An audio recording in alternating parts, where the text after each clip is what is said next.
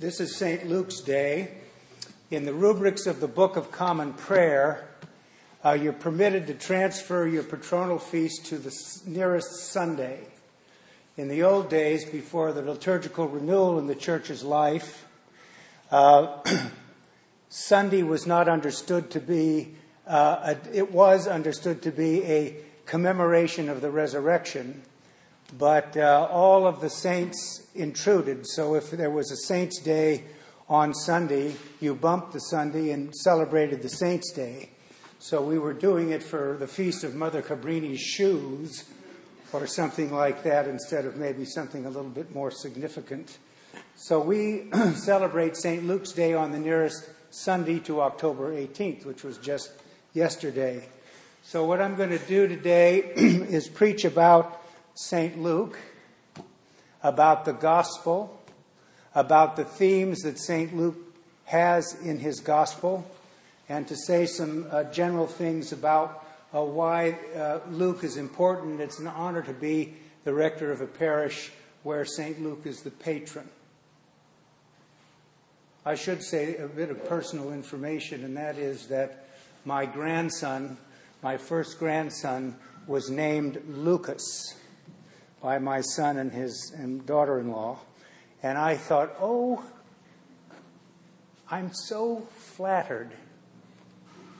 And I said, Lucas, yeah. I said, well, we named him after Lucas Skywalker. So I figured, well, that's the generational deal going, right? There are more churches dedicated to St. Luke in the Diocese of El Camino Real than any other dedication. There's St. Luke's Los Gatos, St. Luke's Hollister, St. Luke's Halone, and St. Luke's Atascadero. So St. Luke loomed large down in this part of the old Diocese of California. In the Episcopal Church, Episcopal hospitals are often dedicated to St. Luke. There's St. Luke's in San Francisco, for example, or was. I don't know if it's still there. But that was the patronage, like, St. Joseph's Hospital or something in the Roman Catholic Church. So St. Luke is popular in that sense. There's no reason to believe that, or to doubt that the Gospel of Luke was written by Luke, although no Gospel, you need to know this, no Gospel we have no idea from any of the Gospels who wrote them because they were anonymous. And that means, how do we know St. Luke wrote this Gospel? Well, because the tradition says he wrote it very early on, which precedes the formation of the Christian Bible in the order of the books that we possess now. St. Luke was understood to be the author of this particular Gospel. There's no reason to believe that he wasn't a physician. There are more healing stories in this Gospel than in any other of the Gospels. Luke is more concerned about issues of social justice and equity than any other Gospel writer.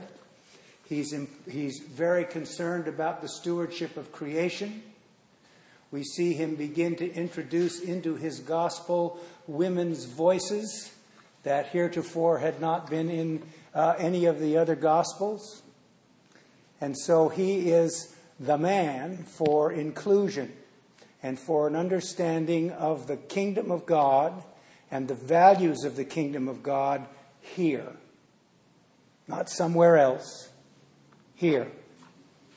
And so he writes about that. Excuse me. Luke's Greek is the best Greek in the New Testament. He was the Shakespeare of the New Testament. So it's obvious that he was, that was his first language. He was a Gentile, and he came from a Christian community that were largely Gentile, some of whom had hovered around Judaism as admirers of Judaism, but did not become Jews. And Luke is part of that group in some ways. So let me say what Luke stood for in his gospel besides what I've just said.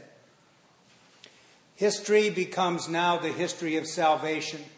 I preach a lot about the history of salvation, particularly during the 50 days of Easter, because the history of salvation means the grand narrative that we read in the Bible, both in the Hebrew Bible and in the Christian scriptures. It's the story of God's presence to the people of God. And what happened in the Christian community was that they heard this narrative read to them. They began to connect the dots. And they said to themselves, you know, this history is my history. And more to the point, my own personal history must have something to do with the history of salvation. Because God needs me in big and small ways to fulfill His will for the creation. And so we began to say, I have some connection to this grand narrative, and I want to be part of things. Salvation can be seen in the presence of healing and wholeness. The same word, both in the Hebrew Bible and in the Greek New Testament, for to save, is the same word that is used for to heal. So Luke is particularly interested in this whole idea of the relationship between healing, medicine, he was a physician, and thinking about healing in a wider sense than just the physical healing of people who are sick. So that the Christian people are somehow to be involved in the healing of the world. And that we need to understand more deeply and fully what that means. There's been a lot of work in biblical studies done on this issue over the last 20 or 25 years, coming to the conclusion that we perhaps have overemphasized the fact that the Christian life was about dying and going somewhere else than saying this is the place where we realize the values of the kingdom.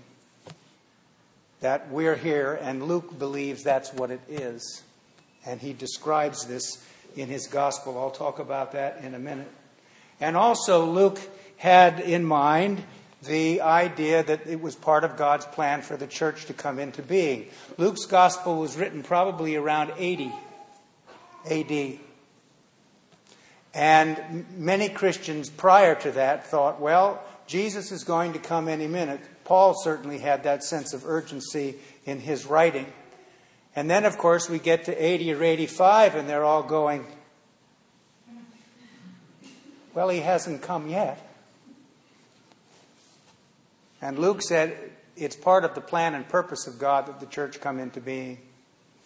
So worrying about when and where that's going to happen is not as useful as saying, how do we become part of this enterprise? How do we become part of what God has in mind for us? Luke is also the great theologian of the Holy Spirit. And you've heard me say many times before, what does it mean to say or to think that you are a possessor of the Holy Spirit? We believe as Episcopalians at your baptism you receive the Holy Spirit. And the Holy Spirit is understood to mean God coming in an inward way to enlighten and strengthen you. The Gospel according to St. Luke is volume 1. Volume 2 is the Acts of the Apostles. And what this is about is that the Gospel is about the presence of the Holy Spirit in the person of Jesus Christ. And the book of Acts is about the presence of the Holy Spirit and the transfer of the Holy Spirit to the people of God. And that we become now the beneficiaries and the fiduciaries of the Holy Spirit, the stewards of the Holy Spirit in a way that makes a difference in relationship. God coming in an inward way to enlighten and strengthen you. Maybe you can think about it in some way like I've done things or been able to do things or received the strength and the energy to do certain things, and I think later I have no idea how I was able to do that. That's the presence of the Holy Spirit of God. In the beginning story in Acts where the Holy Spirit descends on the church and the apostles and the disciples come out of the upper room and they start to speak, they were not speaking in ecstatic speech, what we call glossolalia. Say that. Let's all say that. Glossolalia. That's tongues. We're talking about people who came down and started to speak, and everybody there who spoke a different language understood what they were saying. So the presence of the Holy Spirit doesn't merely bring some kind of ecstatic speech or some kind of ecstatic religious experience. It brings to us clarity. Clarity of thinking. And a person who heard that read to them or experienced that in the great and grand narrative of salvation history said, you know what this is like? This is like the reversal of what happened at the Tower of Babel. Remember, God confused the speech of the people when they were building the Tower of Babel. And this represents symbolically the reversal of this confusion. And that Christian people can begin now to speak with some clarity about things. And they can have some clarity themselves in their thinking and in their feeling about what it is that God wants them to do. And Luke was very concerned about the presence of the Holy Spirit. So his history divides into the era of the law and the prophets, the earthly ministry of Jesus, and the era of the church. Today we read in the Gospel from Luke, a great Gospel. I'm going to read parts of it to you here. Jesus, filled with the power of the Spirit, returned to Galilee, and a report about him spread through all the surrounding country. He began to teach in their synagogues and was praised by everyone. When he came to Nazareth, where he had been brought up, he went to the synagogue on the Sabbath day, as was his custom. He stood up to read, and the scroll of the prophet Isaiah was given to him. He unrolled the scroll and found the place where it was written, "The Spirit of the Lord is upon me, because he has anointed me to bring good news to the poor. He has sent me to proclaim release to the captives and recovery of sight to the blind, to let the oppressed go free, to proclaim the year of the Lord's favor." And he rolled up the scroll, gave it back to the attendant, and sat down. The eyes of all in the synagogue were fixed on him. Then he began to say to them, "Today this scripture has been fulfilled in your hearing, here and now." In him, in his words, and in his works. Something else we learn, by the way, from this passage is that Jesus knew how to read Hebrew. So that must have meant he went to Hebrew school somewhere along the way. And he unrolls the scroll and he reads to everybody. When I was in seminary, the New Testament professors began to say, well, you know, it's possible that Jesus knew how to speak Greek. And now it's assumed in New Testament studies. He lived right next to a big Greek town called Cephalus. And I'm sure he and his dad went over there and did some jobs. And were there and were exposed to this sort of outlook and how people think about things. You know, the coming together in Christian history of the Hellenistic or Greek outlook and the Hebrew outlook makes the ordination of women to the priesthood look like amateur night. I'm serious. It was a serious thing that occurred there in the history of ideas and in the way in which we understand God and religion and a whole lot of different things like that. So it's important. And Jesus is speaking about the transformative effect of the Spirit of God on people, and that it can be seen in the sacred scriptures of his people in the book of the prophet Isaiah. And that he understands that very, very clearly. So I guess the lesson this week would be to think a little bit about how this connects to St. Luke's church.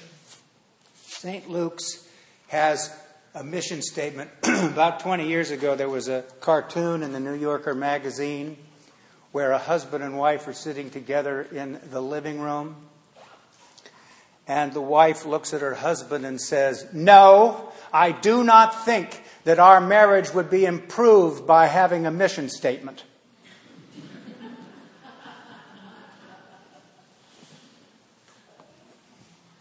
St. Luke says the mission of St. Luke's parish is to worship God faithfully together, to be people in Christ, and by the grace of the Holy Spirit, to do God's work in this place. So give thanks to God for the opportunity to be an ambassador for the Holy Spirit of God to other people. Amen.